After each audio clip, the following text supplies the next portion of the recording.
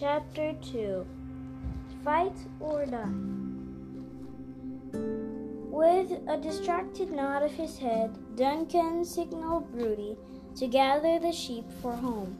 So occupied was Duncan with the discovery of the passage, he barely heard the bleating of his black-faced charges as he followed Broody and the little mob down the traced steepness into the glen. Just ahead, a stream chattered its way down the narrow valley and then leveled off for several yards into a quiet pool. With no apparent signal from Duncan, Broody shot forward and halted the sheep along the banks of the pool. Duncan smiled. Habit had almost taught his dog how to care the sheep without him. He watched the new spring lambs, their clubby legs looking too small to their fresh white bodies, as they frisked about the older sheep. Most black-faced ewes bore only one lamb each springtime, but this year 3 ewes had delivered twins. Duncan never tried of the heel-kicking playfulness of the new pairs of brothers and sisters. Kneeling at the edge of the stream, he scooped up a handful of water, and scrubbing at his muddy face, he gasped at the numbing coldness of it. With a handful of wet heather, he worked away at his dirt-covered hands and arms. It couldn't do to show up at home for dinner all muddied up. His mother would only turn him out and send him off for a good scrub. Wiping his face dry on his plate, Duncan smiled as 2 lambs budded and frolicked in the tall grass. As he watched, his mind wandered to the stories flittering off the glens of Darley that told of Sir James Turner's dragoons prowling around stealing sheep in payment. They called it payment for fines. Worse than that, whole farms had been burned to the ground, and ministers imprisoned for unsilenced preaching. Drunken soldiers burst in on worshippers and demanded anything of the value from the poor. One man described the soldiers with arms so loaded with spoil, coats, plates, even shoes, that looked as if they'd been stripping the slain after the battle. With his stick, he made a savage cut at the clump of gorse. He couldn't help hating the English. "Now that's an unkind cut, indeed, Master Duncan," came a voice from the slope opposite the pool. Duncan looked up at the speaker, an old man, his grinning face topped with a tattered wool bonnet clinging precariously to one side. Long yellow-white hair fell into his shoulders and joined a full beard at the same hue. Ancient Grier, their nearest neighbor, who had lived in these hills forever. "Should I tell Grier about my discovery?" Duncan wonders. Duncan wondered. But if it were meant for enemies of the laird and the kirk, I'd be forgiving of ye for it. That I will. "A good evening to ye, ancient Grier," Duncan called up to the old man. "Aye, 'tis a good evening," mused the old man, stepping nimbly down the hillside. Duncan smiled as the old farmer joined him at the pool. The old man wore loose-fitting wool trousers, patched and stitched so completely that Duncan had long ago given up trying to tell what the original wool might have looked like. Over a grayish-brown coat, similarly repaired, a plaid draped across his wide shoulders, shoulders once broad and strong, but now bent with age.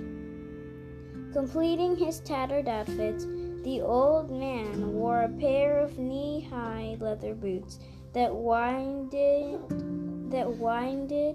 and folded over at the tops that looked, battered as they were, like a footgear worn by a pikeman from some 25 years earlier during the wars.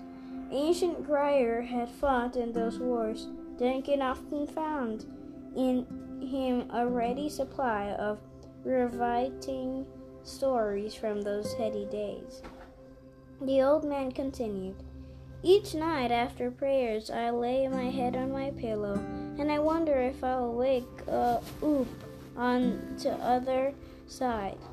And each morn I wakes on this side, so fur I he been so, as ye see." Here the old man lifted his white head, and with a broad smile he continued, "I bless King Jesus and thanks him for another day to glorify and enjoy him, as it says in Catechism. But now, when the times are so bad," blurted Duncan, wondering at the old man's faith, "how can ye possibly enjoy anything when that hellhound Turner and his dragoons plundering crops and flocks and leaving families to starve to death? Some, they say, not worth rounding out for swinging. He shoots the dead on the spot." "Aye," said the old man. "Go on, give it a mouth, lad. You'll feel better for it." Duncan continued, "My father got a word of another fine for not attending the popish services in Darley, and he said that they read your name out of non-comprehense last Sabbath day as well. How will ye pray?" "They'll take everything we have. Like as not, Turner'll kill ye. And how is it that ye'll go about glorifying God and enjoy him when we've done with ye? When they've done with ye?" Flushed, Duncan fell silent. He'd said more than he should have. Grier nodded satisfactorily and worked his mouth from side to side in the thought, his curly mustache and beard sticking out in a circular pattern as he worked Duncan's question over in his mind. "Now here's a question that wants answering," said ancient Grier. But before he could continue, Broody nudged his master with his long nose. Duncan glanced up at the flock, ambling in all directions. With a slight jerk of his head, he sent Broody striking like a bullet in half-circle around the scattering sheep. "Oh, do your duty, lad," continued the old farmer, "but we'll talk tonight. Your good mother sent up your bonny sisters earlier to invite me to family prayers with ye. I bring my pipes," he added with a wink. "But so's ye had to God an answer to work round in your young pate till then. In spite of all, I enjoy the Lord for his mercy, his goodness, his grace, his comfort. My cup fairly overflows with it all. Mind ye, I'd find it overflowing a wee bit more to my liking if it went and flooded out the English in the process." With that, the old man turned and headed back up the hill. Duncan looked after him in wonder. He turned and followed Broody and the flock already moving eagerly toward home. Familiar strains from the Psalter echoed after Duncan as the old farmer sang on his way up to the hill to his croft. The Lord is my shepherd, I do not want. He makes me lie down in pastures green. He ladeth me the quiet waters by. The way widened, and just ahead lay his family's cottage. Peat smoke drifting from the stone chimney that rose from one end above the heather-thatched roof. Duncan's stomach growled. His home seemed to nestle securely and inconspicuously into the green and purple in the surrounding hills. There are stories abounded of troubles and cruelties, living high up as they did, and several miles from the village of Dullery, and the troubles with the English king seemed far away. But Duncan couldn't help fearing, maybe even hoping, that those troubles might someday follow the rumors up the hills and reach his family. Pressed together against the dry stone dikes, low walls stacked without mortar, surrounding the McKeith croft, the flock of sheep formed a solid mass of winter-thick wool, backs broken only by flicking years of curling horns.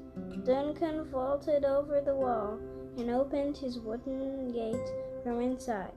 Broody took a crouching step forward toward the flock, and the sheep poured through the gates like fighting men through a breach, clustered against the cottage, and encircled by a protective wall. Here the sheep would be safe from the wolves. Their restlessness when danger threatened served as an early warning from the family within. Duncan thought again of their discovery. Unless his father asked, he decided not to tell him about it just yet. He and Broody would explore the passage further before saying anything to anyone. After securing the gate, he grabbed up an armload of peat from the stack at the south end of the cottage. The McKeiths always stacked their peat on the south side.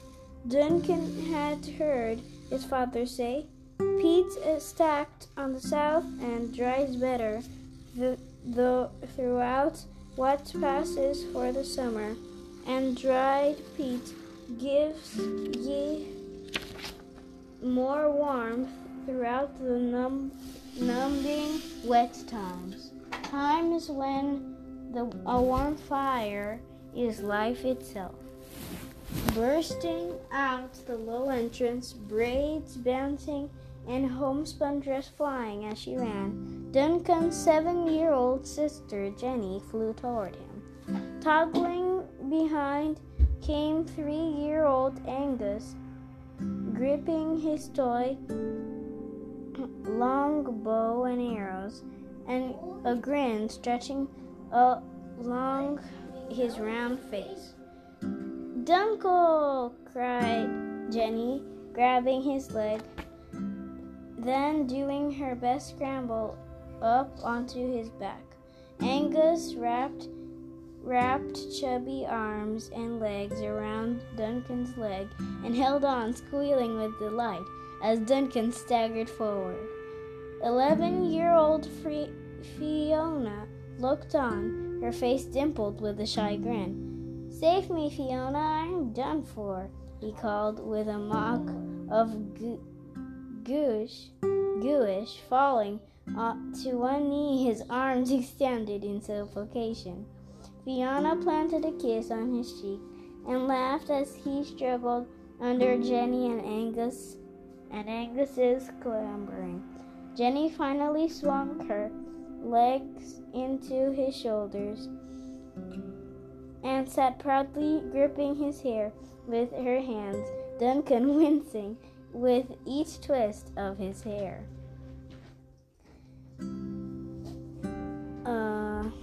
with its twist of his hair. Broody sat on his haunches, his head cocked to one side, and watched the familiar welcome Duncan's little sister and brother inflicted with their big brother. "I've not seen so wild a gaggle o' brains in the whole Scotland," Duncan's mother called a good naturally from just inside the low doorway. "Fiona, Jenny, you fetch yourselves back in here and help me lay the table for supper." "Be quick about it, then." Duncan disentangled himself from his sisters and reached from Angus's pudgy fist, intending to hold his hand as he went inside. Prying open the fleshy fist, Duncan discovered a moist, warty mound that what appeared to be arms and legs. Angus grinned at his bride. "Puddock," he informed Duncan proudly. "You have been busy, then," said Duncan, stroked the frog. "But ye can that mother'll do if ye bring a creature like that inside. She'll turn ye into a puddock, she will." Angus' eyes grew wider. "We'd best just leave it here," continued Duncan, setting the frog in a niche in the stone next to the doorway. Taking his little brother's hand, Duncan stretched to his full height as he stepped over to the threshold. He felt a thrill of satisfaction as his head brushed lightly against the stone lintel over the slow opening. His mother had to duck slightly when she would pass in and out, and his father always bent over with his hand on the lintel, his shoulders turning sideways as he passed through.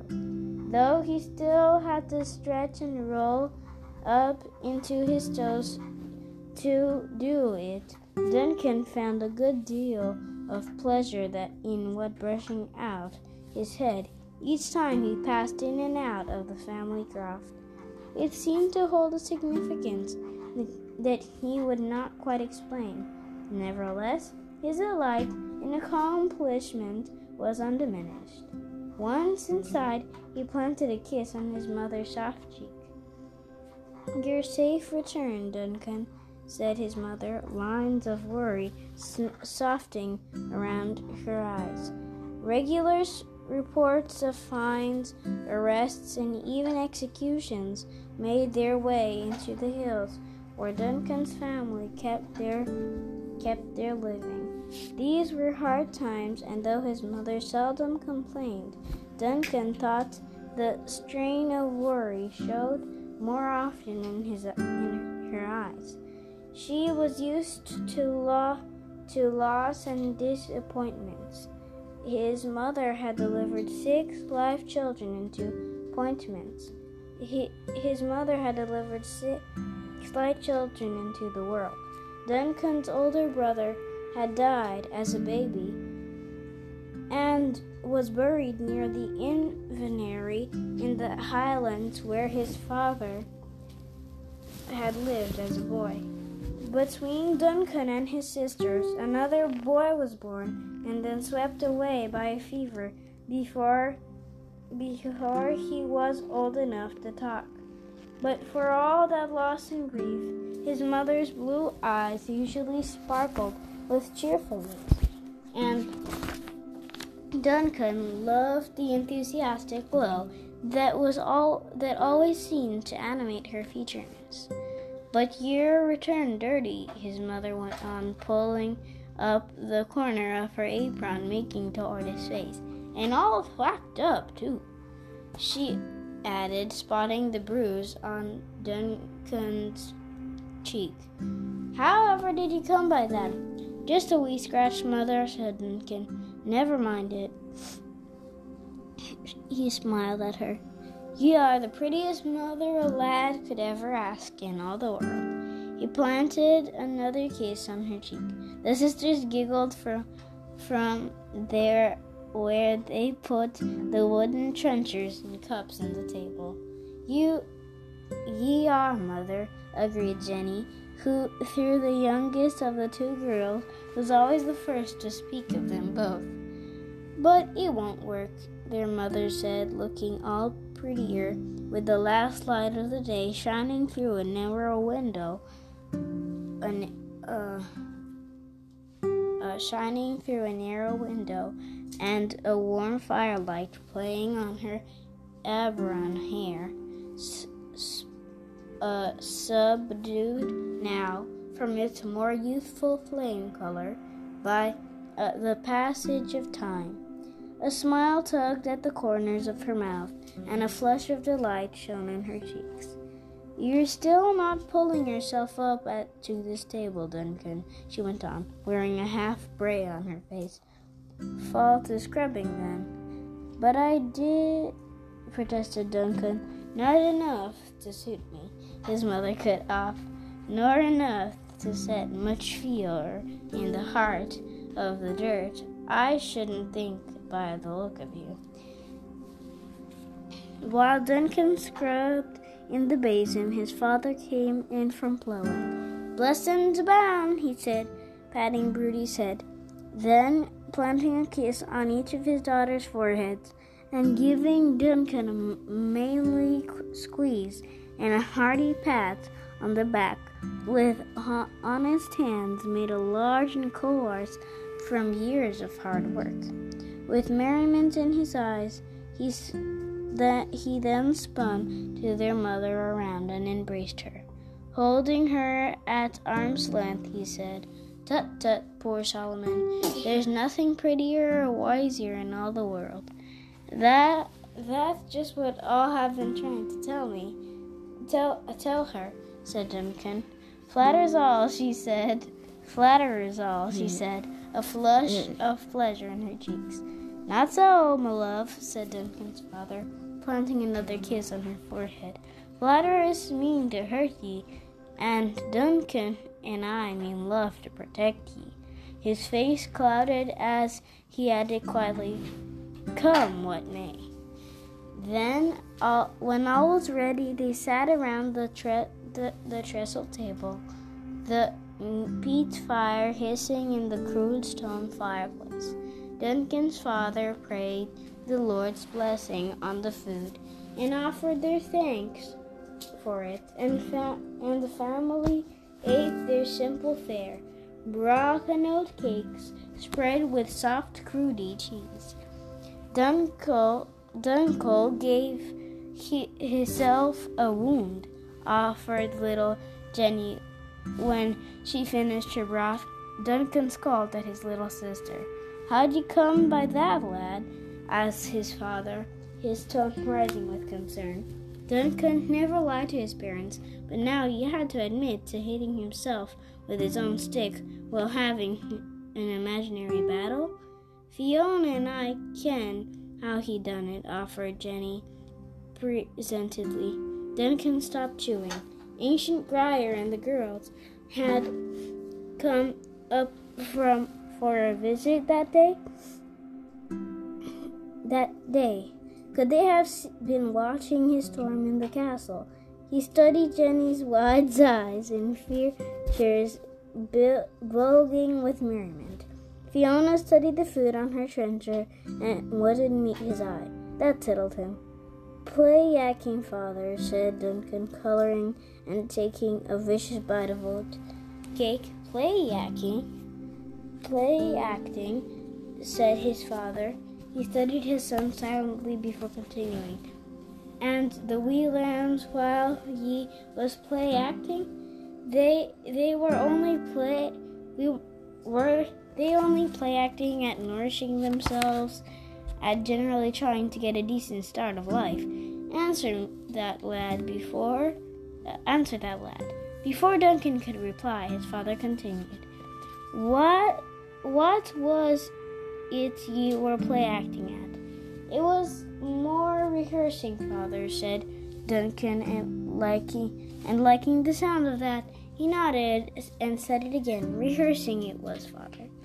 Did ye kill them all? Asked Jenny. No, Jenny, I'll not go, and ha ye talking about killing, said their father, his voice firm, but his sandy eyebrows raised in firm supplication. Wrath dribbling from his chin, Angus looked with wide eyes from his father to Duncan as they spoke.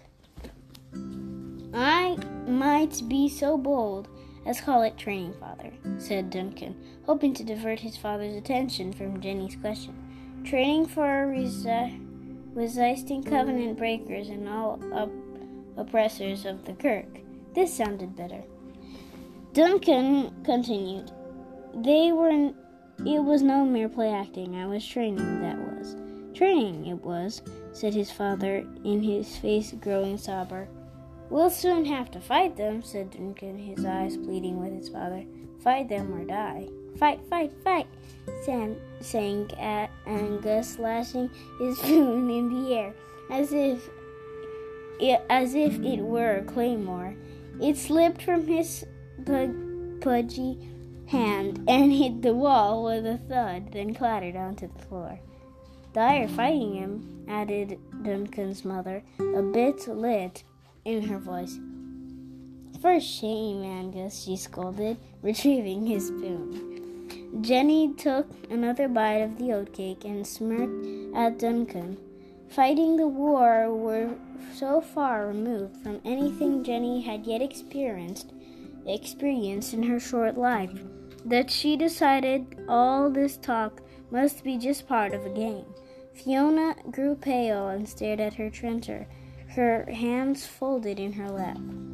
I'll not have ye casting gloom over this fine supper your mother's gone prepared for us, said Duncan's father, his voice rising.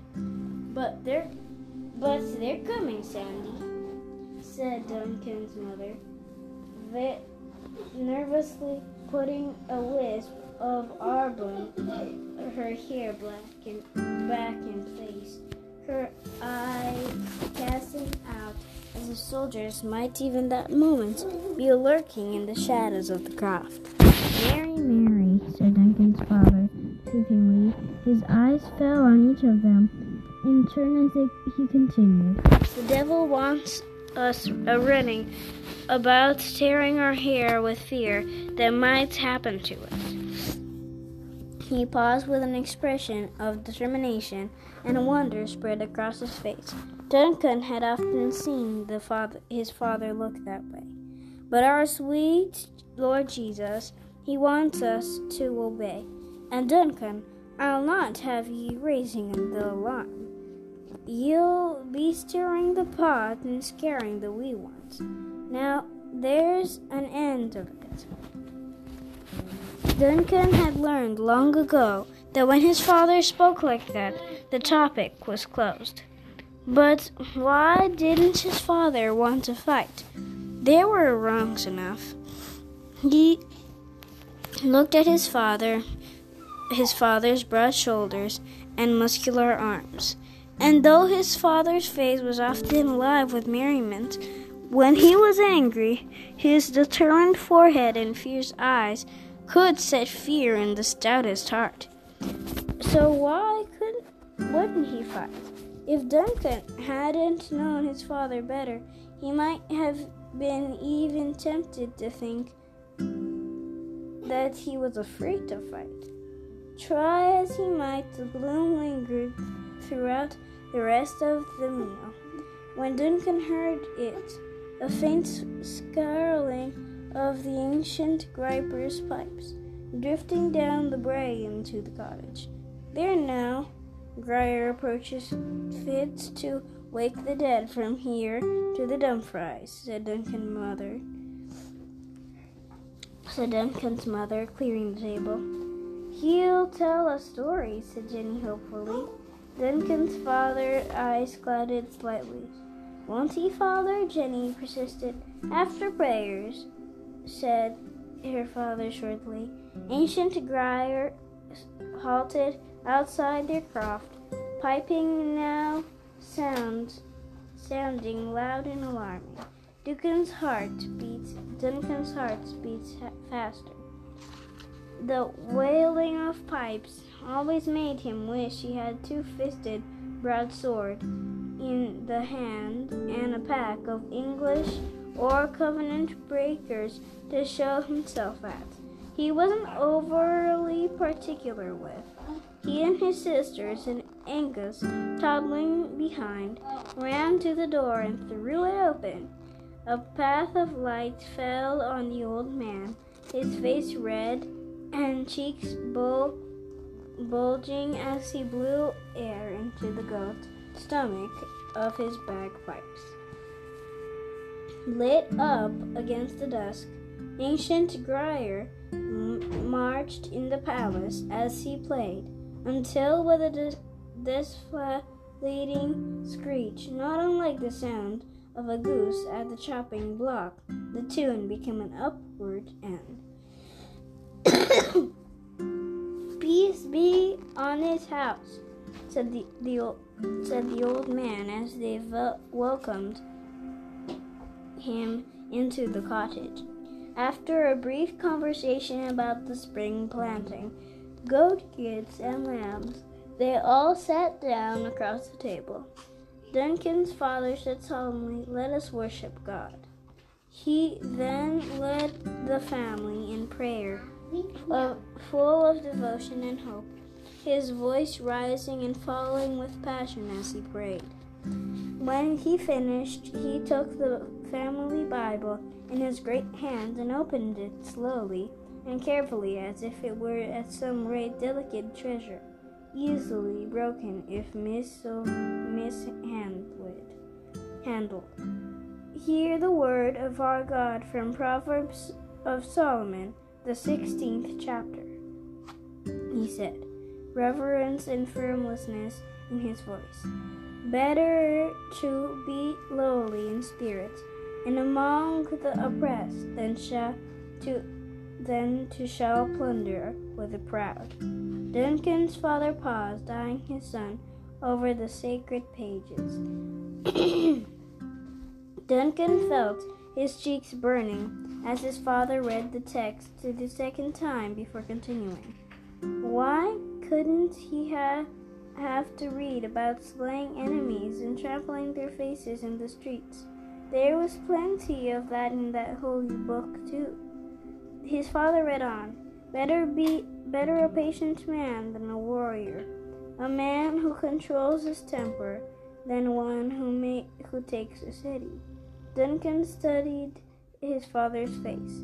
As he read, determination in his brow took the resolve that Duncan thought looked like as unshakable as faith itself. But Duncan feared that his father's determination was a different kind than what was needed to drive out the English or wreak vengeance on Covenant breakers. His father announced the psalm that they were to sing, and when they finished singing, ancient Grier spoke first. Ye no doubt read last evening the same 16th of Proverbs, he said, rising and standing in the back of the peat fire. His lips of a king speak as an oracle. He paused, eyeing all the room fiercely. His voice rose, and all his mouth should not betray justice. With each word, Grier's fist came down onto his open palm with a loud smack. Little Angus squealed and slapped his fudgy fist into his palm like the old man. "Aye, we read it," said Duncan's father, looking steadily at the old man. "Which reminds me of our present monarch's grandsire, King James. King James IV. James the First, the English called him."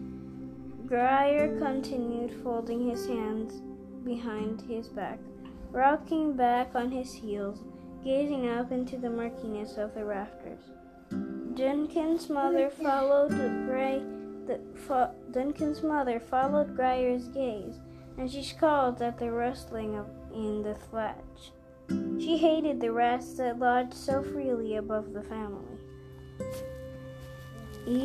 Remember the treachery of King James, Grier continued, betraying justice for saintly Andrew Melville, who was called to London on pretense of hearing our Presbyterian grievances.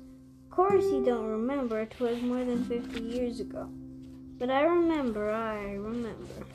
Nodding knowingly, he stroked his long white beard, and Duncan and his sisters listened expectantly.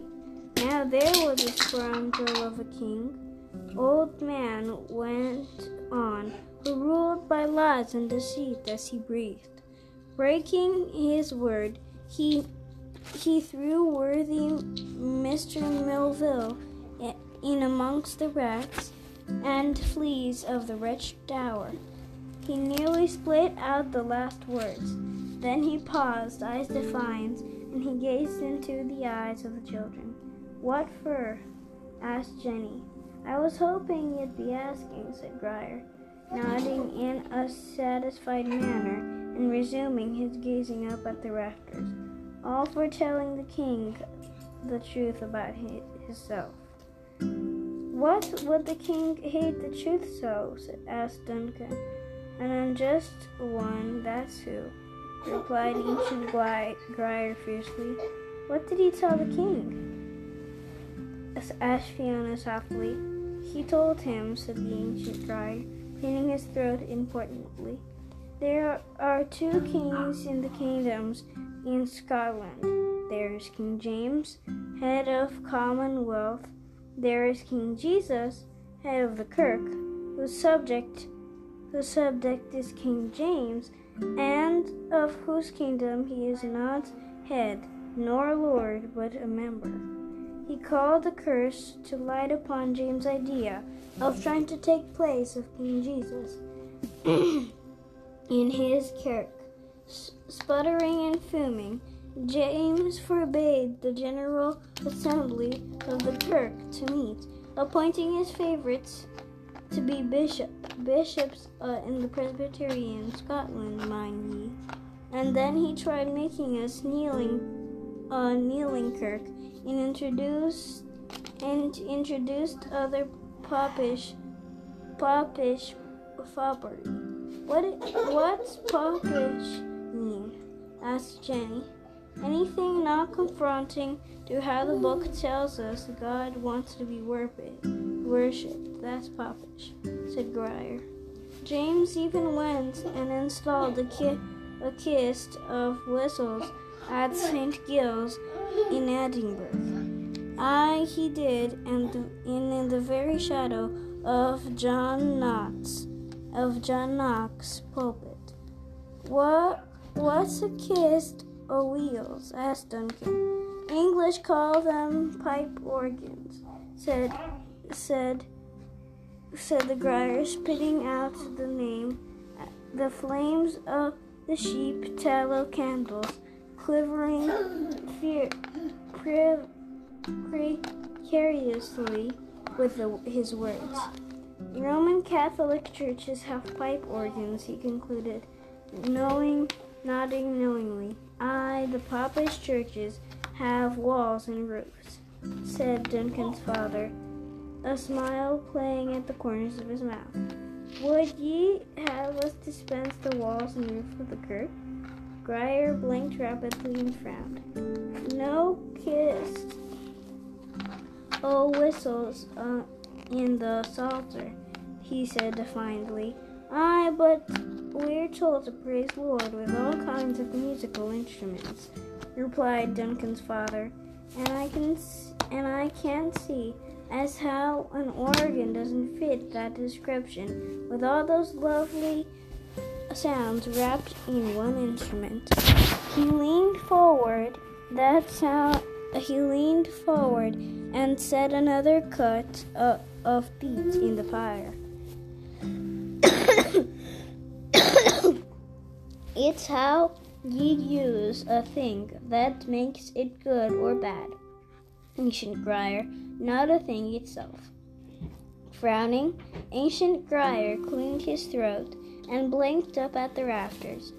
Well, I might just agree with ye, he said, looking levelly at Duncan's father, if ye said the same, Sandy McKeith, about your sword. Duncan turned to look at his father. Before he could reply, Fiona, in her quiet voice, asked, what became of King James? James died, replied Grier, eager to return to his tale, and thanks be God for it. But his son Charles, he was even more deluded than his father at thinking he ruled the kirk and parliament.